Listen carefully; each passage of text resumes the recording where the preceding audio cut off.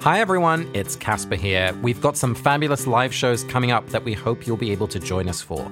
We're in Cambridge, Massachusetts on October 2nd, Washington, D.C. on November 7th, Chicago, Illinois, where my uncle was born, on November 21st, and St. Louis on December 19th. We hope to see you there.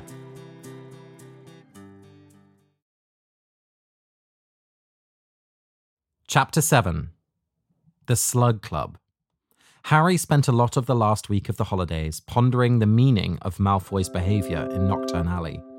What disturbed him most was the satisfied look on Malfoy's face as he had left the shop. Nothing that made Malfoy look that happy could be good news. I'm Casper ter Kuile. And I'm Vanessa Zoltan. And this is Harry Potter and the Sacred Text. One of the great soap operas that I have never seen is called Dallas. And you know what else is called Dallas? The city where we have a Harry Potter and the Sacred Text local group. It's run by the amazing Ari Lazaro and has a fabulous crew of people who get together to talk about the book and to do sacred reading together. And if you're in the Dallas area, we really hope you might check them out as well. You can find out all the details on our website at harrypottersacredtext.com/groups. And for those of you who are interested in joining us on our pilgrimages, we have our Virginia Woolf one is open for registration. Our Emily Dickinson pilgrimage in Amherst, Massachusetts is open for registration. And on September 16th, our Wuthering Heights pilgrimage in the West York Moors is going to open for registration. So go to readingandwalkingwith.com, and I really hope to see you on one of our fantastic pilgrimages. Vanessa, it's time for a story. What have you got for us this week? So Casper, on my very first day of classes in college, I was in this English class, and the most handsome man I'd ever seen in my life walked in. He was 6'5" and just like tall, dark, and handsome. I just thought he was so beautiful. Anyway, not to brag, but by the end of the year, he was my boyfriend, and I had lived on an all-girls floor, and the very last day of the year, he was going to pick me up in his topless Jeep Wrangler and drive me home to California for the summer.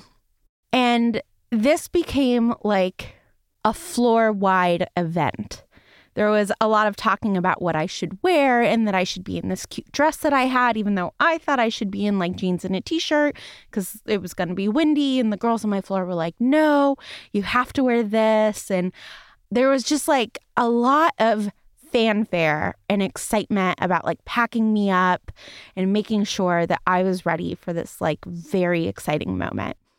And then a couple of girls from my floor like walked me downstairs, and he pulled up in his Jeep and they all hugged me goodbye. And I got into this like cool car with this handsome, tall man who I was in love with. And he threw my suitcase in the back and we waved goodbye and, drove off into the sunset. And then, of course, everybody knows where this is going. I, of course, should have worn pants. My knees got sunburnt. It was like cold and uncomfortable in the car. We got rained on at one point. We arrived in Santa Fe that night completely sunburnt and exhausted. And like my hair was all tangled. And of course, it like was not nearly as glamorous as it seemed for those 30 seconds. But the other thing that is interesting to me about it is that I remember knowing, right, that like every glamorous choice I made was dumb. I remember knowing like I should not be in a dress. I should definitely be wearing a baseball hat and slathering like zinc oxide level SPF 80 sunscreen on myself. And I just was so willing to objectify myself in order to feel glamorous in these other people's eyes that I didn't care. And just like 8 hours later, it felt so dumb that for those 30 seconds, I was willing to do that to myself. And I think that that is part of what is so interesting about glamour is that it's actually a process of self-objectification. And I think we see that in like every Hollywood starlet, right, who is willing to go through any sort of rigmarole in order to be the object of envy and to be seen as glamorous in the world. And I think nobody knows that better than Harry, right, who is seen as glamorous through everybody's eyes and would do anything to not be objectified. And I'm just really interested in that aspect of glamour when we are complicit in trying to make ourselves seem glamorous to the outside world and what we have to sacrifice in order to do it. I'm so struck by that, Vanessa. That there's a kind of a thinness to glamour, right? Like you always think about these photographs that seem iconic and imagine just turning the lens the other way and you see like, actually it's a really like grotty bathroom or someone has to awkwardly stand on 5 extra books to be the right height or, there's that idea of kind of moving the lens and you see the truth behind the glamour. That really resonates. Also, your story totally reminds me of that scene in Bridget Jones's Diary where her hat flies off. So I'm really glad you didn't wear a hat. That was good thinking. I was not glad that night as I made him stop at like CVS to buy me aloe vera for my face. And like I still have freckles on my nose that I'm pretty sure are from that trip. Well, before we dive into glamour, let's do a 30-second recap. And this was a fun little chapter, so I'm excited to see what we've got. And I think it's my turn to go first. Okay. On your mark. Get set. Go. Okay, so Harry is totally obsessed with Malfoy. What else is new? And because Malfoy is a Death Eater, thinks Harry, because he was showing something to Borgin, who's like, oh my god, it was the Dark Mark, and like Madame Malkin was about to see his arm, and so Harry's really obsessed. But Ron and Hermione having none of it. Then they go to the station and they get on the train, and Ron and Hermione are prefects, and so Harry's like, okay, I'll sit like by myself with Ginny. Oh no, Ginny has a boyfriend. Oh no, I feel complicated feelings. And then sits with Luna, and then there's an attack, and then he's dead. No, not quite. But that's why I'm glad we're a team, because you're up for your 30 seconds. Okay. 3, 2, 1, go. So the other thing that happens is that Harry and Neville get these like pieces of parchment inviting them to Slughorn's compartment, and they go, and it's the first Slug Club meeting. And Slughorn somehow already knows who is well connected of the Hogwarts students, and Ginny is there, and it turns out that Ginny is there because she did a really good bogey hex. And so Slughorn like sort of cares about meritocracy and sort of doesn't. And then you go and you hear Draco debrief all of the things that he's showing off to the other Slytherins. Yeah, it's an intense ending. Like, Harry is lying there, crippled. His nose is broken because Malfoy stamped on his face. The warm, oozing blood covers his mouth. And then luckily Tonks finds him. But that's the next chapter. Yeah, it is a brutal ending. And I feel so suffocated by it, right? Like once it's under the invisibility cloak and when Malfoy's like, they won't find you till London, I was like, ugh. See, I feel suffocated by some douchey guy following me around in an invisibility cloak, whatever I do and wherever I go. Can't I just have some privacy? This is like Facebook snooping, but in the magical world. Are you Draco in this? I feel some sympathy. Why don't we start there? Tell me a little bit about you seeing yourself in Draco and what you thought about him. I mean, to kind of zoom out a little bit, like I feel like what I really got from Draco in this chapter, especially as it relates to glamour, is that there's an element of danger to glamour. I think there's something intriguing about power and about status and about even physical danger, which is really showing up for Draco, right? He's talking about that he, has been given this big job and maybe he's not coming back to Hogwarts next year. And he's all but saying that he's a Death Eater. And so often in stories, like the baddie is the best dressed.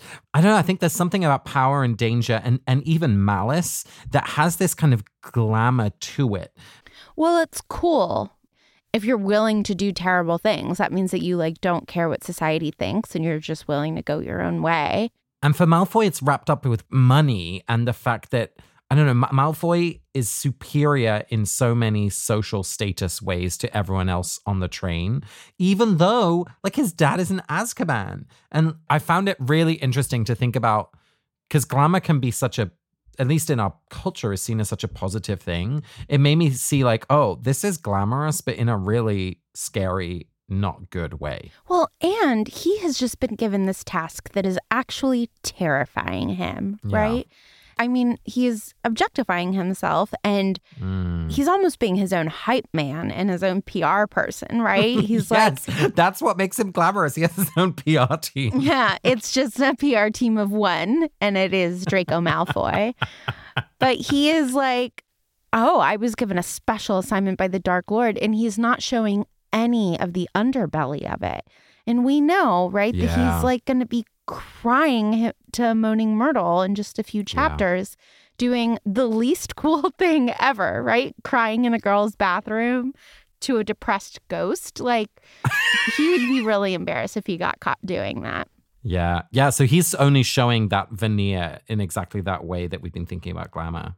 I think that's what was so interesting in this last season of Game of Thrones. There was like a coffee cup on screen that wasn't caught by the, the special effects department or whatever who remasters the images. And it kind of like broke this glamorous image of this other world because there was such an ordinary thing in the middle of it. And it was both funny, but it was also, I think underneath the humor, there was like a sadness that like, oh, actually, this isn't real. Like these are actors and they need coffee because it's 6 a.m. when they're shooting this. And you see that it's not at all glamorous, which is maybe why we want to, when people get built up as celebrities or politicians or whatever, like we want to drag them down again because it's too insulting for them to live in that higher state for too long, right? Because we know that our lives are not like that because you have to wake up at, 3 a.m. to deal with a screaming child, or you have to stay late to get that thing done, whatever it is. I think we have an impulse to like rip off the facade. And that's what I like. I mean, obviously I do not like the physical violence, but that's what I like about what Draco's response is here. He is not doing this in front of everyone else, right? This is a major turn for Draco. He's not confronting Harry with his own minions next to him. He's not making a show of it. Like, this is personal, and he just wants to pull Harry down a peg. He doesn't even, at this point, perhaps Draco is capable of much more violence than he's even doing, right? Like, Harry is completely defenseless. It seems like this is just a personal getting Harry down a peg rather than really trying to do long-term damage. Sure. I cannot imagine stomping on someone's face. Yeah, that's totally fair. It just seems like such a radically violent act to me. And of course, this is a very angry young man, right? Like, his father has just been put in prison. Yeah. He's being raised to believe in wizard supremacy. And he is terrified that he has been put on a suicide mission. So the fact that Draco has a lot of anger in his life makes sense to me. But this seems like an act of rage. And he has just foisted all of that rage onto Harry. Well, it's also interesting that obviously our faces are extremely vulnerable, but there's also something interesting that Harry's most defining feature is, of course, his scar on his forehead. And in some ways, that's the sign of his glamour, right? Like, that this is the most recognizable, media-worthy, showy part of Harry, which he did not choose, and he tries to hide with his hair. Like, this is not Harry's fault, but it was interesting for me to think about that boot kind of going to Harry's face as the place of most recognizable glamour in some way. But you're absolutely right. Like, that violence is indefensible. Even if it's understandable, there's no excuse for it. But it feels different to the kind of violence that we've seen. I think that's what I'm trying to say. Like, that there's something about defacing the glamour of Harry about this rather than about trying to show off or level up Draco's status. It's about tearing Harry down. I just think that we also see that all of the quote unquote glamorous things about Harry also puts a target on his back, right? Or a target on his forehead, right? Like, he does not want to be fighting this war. He does not want to be, the one going to the ministry and seeing his godfather die. And I think that again, is always true about glamour. Glamour is about making yourself shiny, right? And it's about making yourself stick out. And it is always a double-sided coin when you make yourself stick out. And so I think anything that's shiny like a lightning bolt is also a scar and a target for derision and projection, and positive attention becomes negative attention almost immediately. Well, and I think we see that really clearly with the Slug Club, because most of the people who've been invited there, exactly as you're saying, are invited because the shiny part in their life, frankly, mostly is a relative, right? We hear about a famous uncle or a famous mother or a famous, right? Which has obviously given them maybe access to like Quidditch matches or really beautiful looks or whatever it is, but actually feels extremely hollow. And it struck me how switched on to that all of the students we hear from are. Like Blaise Zabini, the first commentary he gives was like, oh, he just wanted to meet me because of my mum. And so we've seen that with Harry throughout the books, but now we're seeing all of these other characters feel the same way. The only exception to that is Ginny. And that was really interesting to me because she performs this hex on Zachariah Smith, who's also been in the DA, but is annoying her. And so her reaction is like, okay, hex you. And Slughorn sees it happening and like walks in and is about to tell her off, but then doesn't and instead invites her to the club. But for everyone else, the invitation is pretty hollow. Well, even for Harry, what it is his trauma, right? And I was just thinking, it made me think of all of the ways that we glamorize people's trauma. It's like he's a war hero. And it's like, sure, but being a war hero means that you experienced and witnessed incredible violence. And in order to get people to do these heroic things, we sort of promise them glamour upon their return. And I especially think because so much of the trauma is so fresh for Harry, like, imagine being objectified for trauma that you in no way signed up for. It got assigned to you when you were 1 year old. You witnessed Cedric die a year ago, and then 3 months ago, you witnessed your godfather die. And like, this has just been a series of tragedies in your life. And now you're like being offered like cold pheasant for it. It's like, no, thank you. I don't want this glamour. Yeah, it felt like, you know, how children who are famous actors then really struggle often as adults. There's something about a weight of glamour, right? Like if you're known for being glamorous, you can't ever show up in a grocery store without full makeup and hair and everything else, right? Like if there's just a tiny hole in that veneer, the whole thing feels like it comes crashing down. I feel that weightiness for him here. And yeah, this humility is just so... It's so honest. And even if it wasn't honest, it's a necessary survival tactic because, you know, once you start believing the hype, you have to believe everything that is said about you. And he manages to avoid that somehow, even in this chapter without Ron and Hermione by his side, who are nearly always the things that, or the people that keep him grounded. I just have huge respect for Harry in this chapter. I love the moment at the very beginning of the chapter where he's so relieved to see Neville. Yeah. And I think part of it is that he has like forgotten that he has friends other than Ron and Hermione. And like for all the glamour and popularity and fame that people project onto him, he still really sees himself as a loner with 2 friends at most. Well, I think it's even more complicated than that. Because that moment comes straight after him wanting to sit next to Ginny. So I think he's also feeling a little like this is a moment of rejection for him because Ginny, you know, just said like, no, I'm going to sit with my boyfriend. So I think that moment with Neville is even more important. It's not only about friends, but it's also about like something more of like, oh, I'm still wanted. You know what I mean?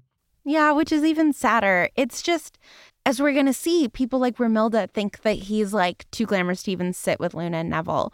Whereas we've just seen this moment where he's had a moment of like, I have no one in the world to sit with. Ron and Hermione are prefects. Ginny has a boyfriend and I am completely alone. And so how different people's projections of us are than, right, like than the lived reality. My students last year, you know, when I was sick and so sort of missing a lot, they had projected this whole story that I was like always off with my boyfriend. And I was like, I was home in bed, right? Like they had just like the fact that I was not present had created this like little bit of space for mystery. And they were like, oh, Vanessa, she's probably off having, you know, glamorous weekends. And I was like, super no.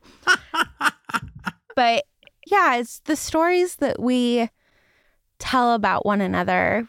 It's easy to look shiny on the outside.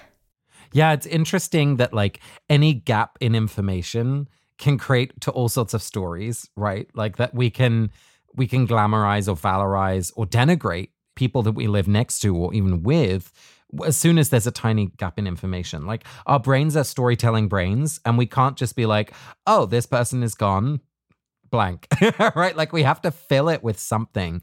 Perhaps this is part of being human, is that we always just think other people's stories are more interesting than our own. I mean, I find myself doing it with my neighbors. You know, I walk around the neighborhood a lot with my dog, and I'll look at a beautiful garden and I'll be like, that person must really love gardening. And it's like, I don't know that they love it. They're just more willing to put their hands in the dirt than I am, right? But I immediately tell myself a story that it's easier for them than it would be for me. And it's just not true. Yeah, and I think, the place where we're all familiar with this, right, is Instagram or social media, where it is so much about self-presentation. And part of it is fun. Like, I don't want to lose the fun of glamour, which is, that's partly why we do it. And part of it is about allowing ourselves to daydream and allow ourselves to live in a different narrative, because sometimes our own narratives are like pretty bad, like, or at least boring or hard. Or, drag as an art is all about make-believe and about usually people who are pushed to the very margins of society. And you think about the kind of ball culture, right? Like it was mostly Black, like nearly often homeless youth creating these very extravagant moments where they got to be the queen, right? They got to be royalty. Like you got to live a life that would seem completely out of reach. And there has to be space for that, because that also helps us find hope and courage and community. And so I guess the line is, when is it a dangerous, fake, constructed reality which hurts us? And when is it this like uplifting moment of joy? Yeah, I think with my opening story, right? Like I had been such a dork in middle school and high school, and it was important for me to feel like boys that I thought were attractive found me attractive, and to see myself for a moment in other people's eyes. I think it was a good confidence booster. I also think that it like increased my chances of skin cancer. And so, and like, I don't think that it was worth it, but I do think it was nice to tell myself this story of like, I'm allowed the glamorous moment too, even though I'm any number of things. Short with frizzy hair and glasses, and, like I also am allowed to have a man who I'm in love with pick me up in a cool car and like whisk me off. Maybe that's the thing, Vanessa, is it's about how often do those moments come? Like, I'm wondering if that's the way that glamour doesn't become dangerous, is that it does happen once a year, all right? Or once every 5 years. So that it has this like, this sweet memory rather than like every day I have to be perfect in air quotes, because any time that I can be seen not to be like this is dangerous. And instead, if it's like, oh, I am who I am and you can see me in my pajamas, but on this Wednesday in June, wow, I was something else. I think Dumbledore would approve of that ratio. Well, and is it something that you are opting into or that is entirely foisted upon you? Yes. Which I think, and for Harry, he is a victim of his own glamorous status. He has not opted into this at all. He did not put his name in the Goblet of Fire. Like, this is just happening to him again and again and again. And the only form of glamour that he chose was being on the Quidditch team. And he does enjoy those celebrations of him, right? Like those are the only times that we see him happy to be the center of attention and really reveling in it. And that's because he had a little bit of agency in that glamour. This really made me think, this whole chapter of like, what are the glamorous moments for our trio, right? We remember the Yule Ball for Hermione is this moment where, she's unrecognizable, the text tells us, which is problematic in various ways. But it is a moment where Hermione really shines, not for her intellect, but because she's beautiful. And what a wonderful moment that can be. For Ron, it's that moment on the Quidditch pitch, right? Like when he is lifted up as Weasley as our king and that narrative is reclaimed. And for Harry, I feel like the moments of real glamour are more complicated. I wonder if it's even away from the Quidditch pitch. Like, where do you think the moments of like true glamour are for Harry? I mean, I just think it's all of the little moments where there's something unique about him that he has chosen. So the fact that he works hard on, conjuring a Patronus with Lupin, I do think it's like a moment of real pride. I don't know if it's glamorous, but, the first time he conjures a Patronus in front of the whole DA, like that's real joy and pride for him. And in the exam room as well. Yeah, that's really cool. Right? His stag takes a victory lap. And I just think that the moments where he's actually had to work hard in order to succeed, there's something sweeter about that. Yeah, and I think it's about the audience that he has in those moments are people that he cares about. While so much of the time when he's lauded and celebrated are in front of people he doesn't know or certainly doesn't respect. And each of those moments you pointed to, right, whether it's the DA or Lupin, right, like it matters what these people think of him to him. And I that's a really beautiful way to think about glamour. This week's episode of Harry Potter and the Sacred Text is brought to you by Quip. Harry Potter and the Sacred Text listeners, I don't want to scare you, but 3 members of the Not Sorry Productions team have recently lost a tooth. Now, none of this was because of bad brushing. It was because of accidents that happened. But I am concerned about people who love Harry Potter and their teeth. Quip's electric toothbrush can help you in your routine of keeping your teeth healthy and sparkling clean. The mirror mount for your Quip toothbrush puts brushing front and center in your bathroom, so you'll remember to bookend the day using your new brush. The built-in 2-minute timer that pulses every 30 seconds to remind you when to switch sides and help you clean your whole mouth makes sure that you brush for the entire 2 minutes. The multi-use cover is amazing. It works as a stand and also helps with sanitary reasons. Brush heads are automatically delivered on a dentist-recommended schedule of every 3 months for just $5. A friendly reminder as to when it's time to refresh and stay committed to your oral health. Please, this is a public service announcement from somebody who has all of her teeth and who loves a lot of people who have recently lost one tooth. Brush your teeth. Quip makes it easy and fun to brush your teeth, and that is why I love Quip. And why it's perfect for getting back into a routine after the summer. Quip starts at just $25, and if you go to getquip.com/Harry Potter right now, you can get your first refill pack for free. That's your first refill pack for free at getquip.com/Harry Potter. My brother and sister-in-law have a fig tree, and it makes me sad because I live 3,000 miles away from the fig tree, and I love figs. I think they are like proof of a higher being. Now I resent them less because due to Fleur's amazing Hanami scent, I get to smell like the fig tree. They make stunning, non-toxic perfumes, and they list all of their ingredients online. You get a good scent made with clean ingredients. And the sample process is just good old fun. Here at Harry Potter and Sacred Text, we actually got to put together our own Fleur sample set filled with our favorite scents. So if you're not sure where to start, make sure that you check that out. And definitely try to smell like my brother and sister-in-law's fig tree with the Hanami scent. Then when I meet you, I'll love you more because you'll smell like home. Go to fleur.com/Harry Potter today to check out our curated sample set and get 20% off of your first custom Fleur sample set. That's PHLUR.com/Harry Potter to get your first 3 Fleur fragrance samples at 20% off. Fleur.com/Harry Potter. You know, this whole conversation about glamour reminds me of one of my very favorite people, John O'Donoghue, who's an Irish poet, and he makes this really interesting point about the difference between beauty and glamour. And he describes, right, like as anyone would think about glamour as, you know, the front page of glossy magazines, right? These big billboard advertisements.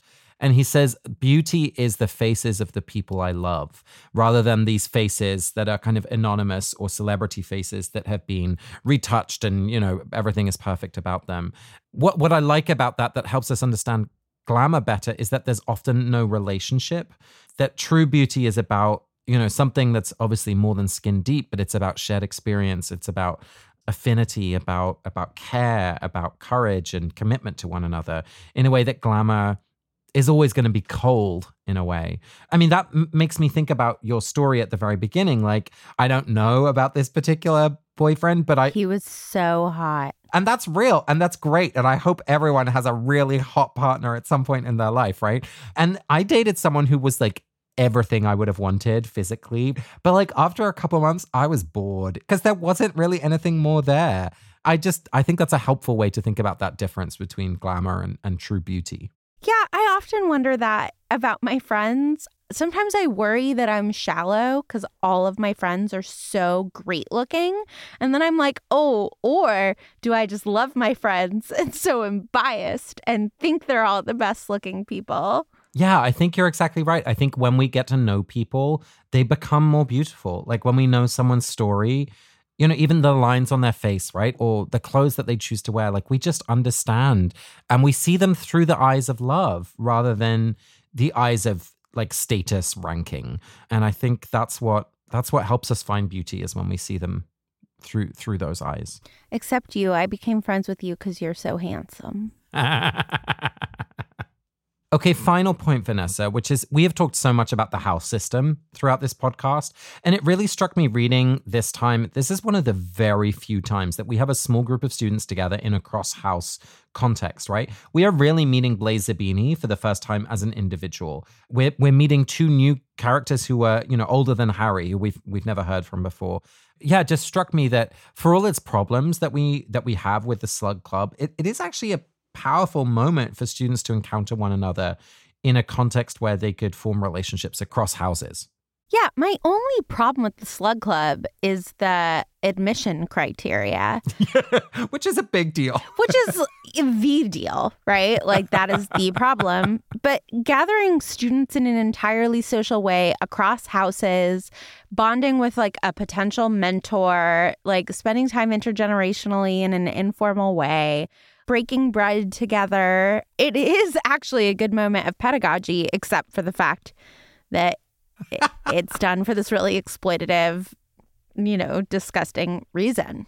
Well, and I think actually Slughorn is missing a beat because most of the students that he's bringing in, even if they were talented, even if they did have something extraordinary about them, which I'm sure they do, he doesn't get to them because he's coming at questions with like, tell me about your uncle, tell me about your mother, right? He's missing the gifts that these students have to give. And I wonder what if he chose, you know, a random selection of students and spent that hour and a half, or it sounds like more than that, in the time together to try and learn, you know, what is the passion that the student have? What is the gift? What is the incredible talent that these people have? I think his address book would grow much, much broader and much, much more enthusiastically than his current strategy. So I think he's mistaking glamour for beauty, right? He's seeing the students through the eyes of their most famous relative rather than trying to find the thing about them that, you know, might really make them famous or particularly wonderful in the public eye.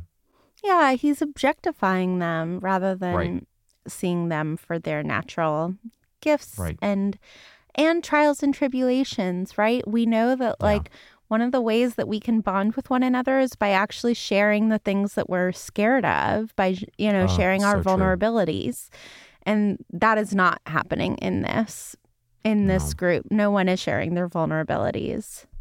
It's like a bad book club. There's no Chardonnay.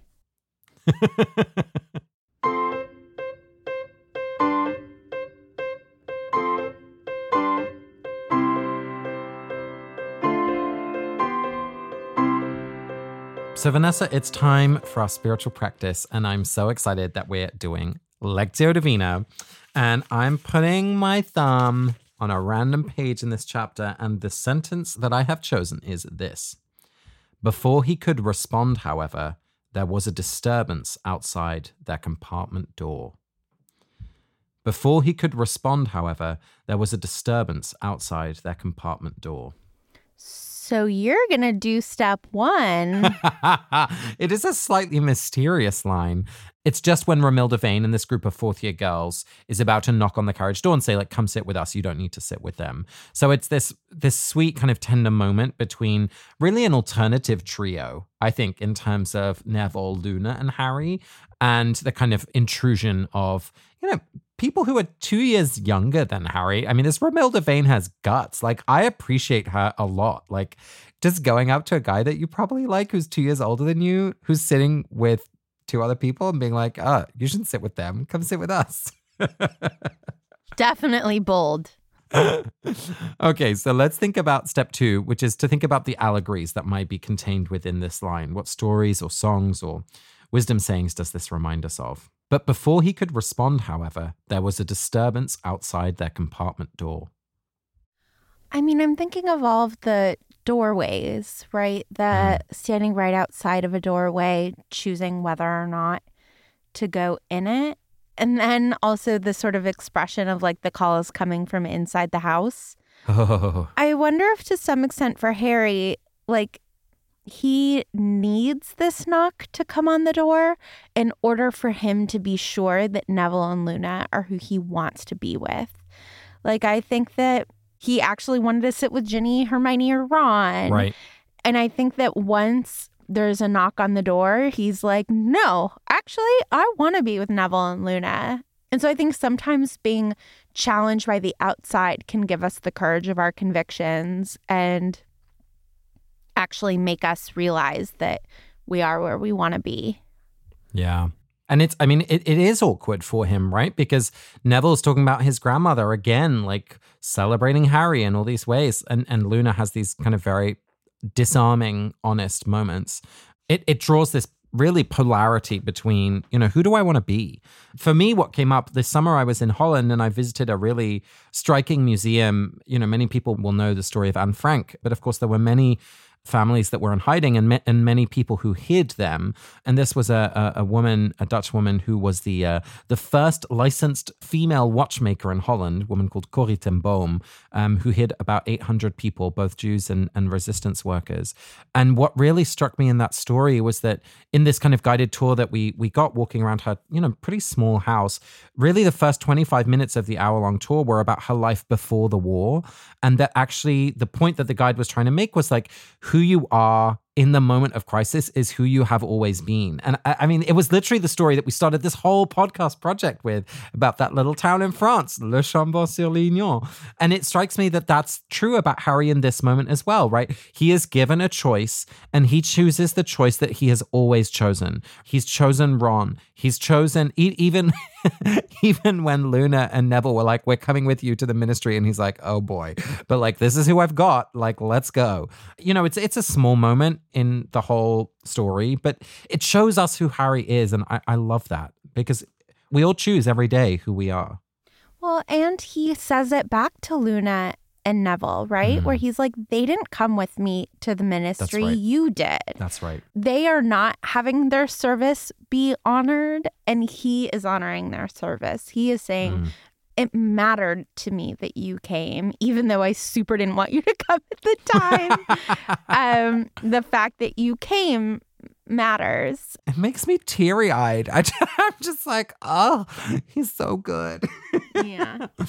Okay, stage 3 in Lectio, as you all know by now, is to think about what in our own lives reminds us of this moment on the page. What experiences have we had that resonates?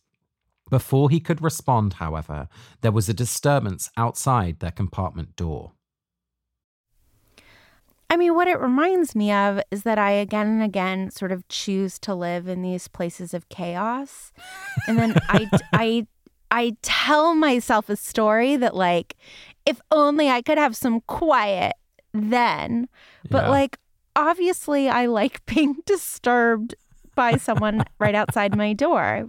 And I think I just need to embrace that about myself, that I'm a collaborative worker and that my front and back door are just always open and everyone is always going to know where the key is. And like, obviously that is the way that I like to live my life. And that's a virtue, right? I think I'm like, I am a creative person. I should be alone in the woods. But like, actually, when I'm alone in the woods, I get depressed and just like binge watch Netflix. So it's actually really good for me to be around people. And I think I just need to embrace that about myself. Oh, I love that, Vanessa. Yeah. What about you, Casper? It's really interesting to me. I think I learned a lesson the hard way this summer. As everyone knows, I like to plan and I like to like book things ahead of time and schedule. And it means that I'm often making decisions now for things that are way, way, way down the line. And it really strikes me that in the text we have, before he could respond, however, there was a disturbance outside their compartment door. So like Harry's response is interrupted by something else happening. He's not delaying his response. And I think I find it really, really hard to say, oh, I'm not going to respond to this email, or actually I'm going to go to this meeting without knowing everything because I can learn more after the meeting. I find it very difficult not to activate straight away. And it seems that in this moment, the only way Harry is interrupted is by other people delaying him. And I feel like that is often the way that I have to do it until I build my own capacity for the kind of true insight of knowing when to act rather than just to like, I have everything. Okay, I'm going to act right now. Because it means that you, for example, book an Airbnb 6 months in advance and then have to have really awkward travel schedules. Like what I did this summer. Okay, well, let us think about the final stage. So this is really allowing ourselves to listen to what the text is asking of us. Is there an action that we might take? Something small, something big, something that the text is helping us remember to do. Before he could respond, however, there was a disturbance outside their compartment door. It's a small thing, but living in a big city, it's very easy to become very kind of blasé about disturbances that happen around you, whether it's on public transit or on the street or you know, in a neighboring house, because there are just frankly so many people and it can become overwhelming to pay attention to everything. But this, I don't know, there's something in this text that makes me feel like I don't want to become dehumanized. Even if 99 times out of 100, like it's nothing worth paying attention to, I don't want to miss that one time. So I want to remember that as I take the bus home later. How about you, Vanessa? I think the thing it calls me to is to knock on more doors. I think I often tell myself a story that I like don't want to disturb people. But I don't know. I like being disturbed. And I think that Harry has this clarifying moment by being disturbed, and we, think Romilda Vane sort of sucks, but we also applaud her brazenness. So I don't know. I think I should feel more confident about knocking on doors. Yeah. And who knows? It might help someone remember who their real friends are. Yeah. They might be like, not you, Vanessa. And I will have given them the gift of the opportunity to reject me. This week's voicemail is from Hongyua. I'm Hongyua, a 17-year-old from Massachusetts. I was recently listening to your Beetle at Bay episode, where you explored the theme of defiance. I was especially touched by your discussion of Cho Chang's need to talk about Cedric's death. As someone of Chinese descent myself, who has had personal experience with how traditional Chinese culture treats grief, I have always been intrigued by Cho's relationship with death. When I was 9 years old, my grandmother died from lung cancer 3 days after the start of Chinese New Year. My mother was torn between her own need to grieve and traditional Chinese custom demanding her to avoid talking or even thinking about death. Many family members shamed my mother during this time for visibly showing her grief during a holiday that emphasizes luck. I, too, was bothered by my mother's anger and sadness that she defiantly exhibited. After listening to your conversation about Cho, I have become more understanding of what my mother was going through. I wish that my other family members and I had been more supportive of my mother and her pain. In the episode, Casper contemplated whether or not Cho had had anyone to talk to at home. If Cho grew up in a traditional Chinese household, then the answer would, unfortunately, most likely be no. Furthermore, in 1996, Chinese New Year started only 5 days after Valentine's Day. Considering these musings, I now think it was so brave of Cho to show her grief, especially during a holiday season. Hongyua, this is amazing detective work. I love that you've looked at the dates. This is so cool.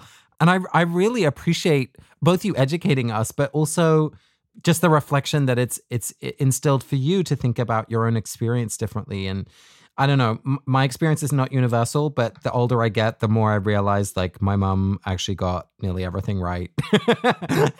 And so if you're on the same boat, I get it. It's painful, but You'll get through it. I also just want to thank you for your brilliant close reading. You are putting rabbis to shame. I'm incredibly impressed. And yeah, thank you for modeling the gifts that close reading can give us. It also reminds me that we catch a glimpse of Cho in this chapter.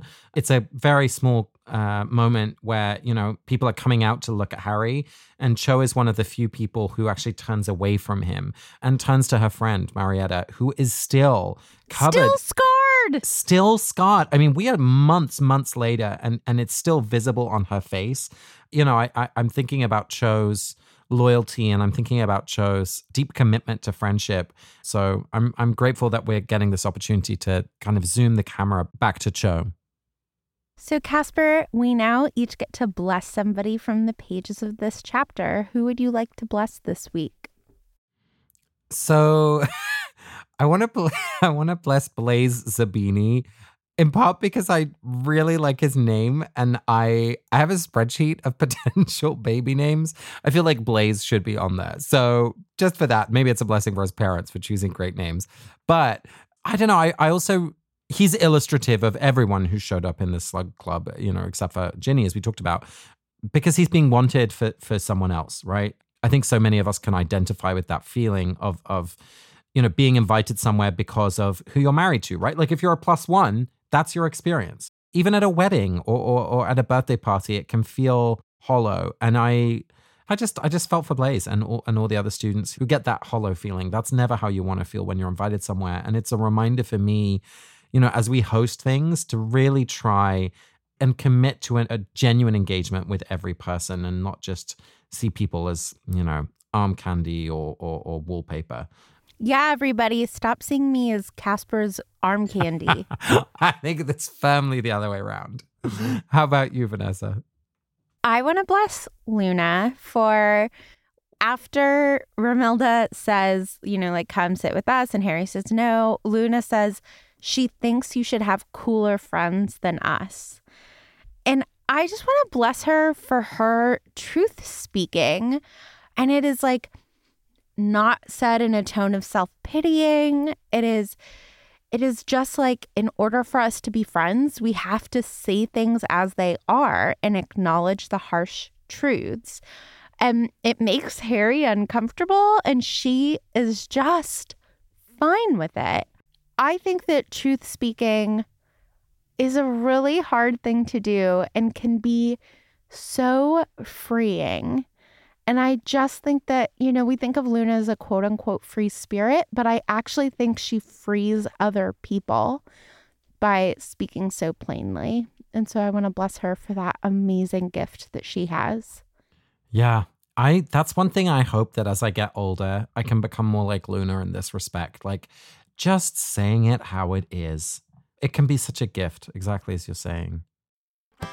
You've been listening to Harry Potter and the Sacred Text. You can follow us on Twitter, Instagram, and Facebook, and join our Facebook group to chat with other listeners about the episode. Come and join our nearly 1,300 people who are supporting us on Patreon.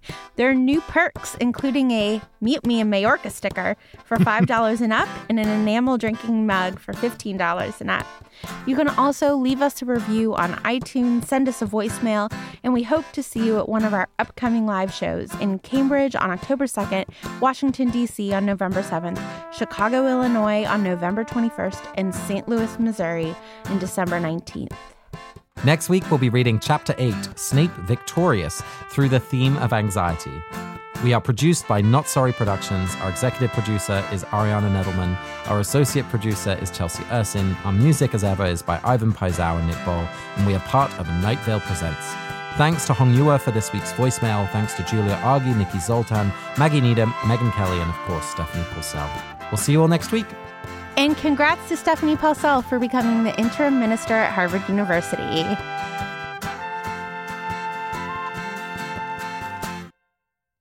Ooh, can you have it? Can you grab your soul away? Ooh. You know that song?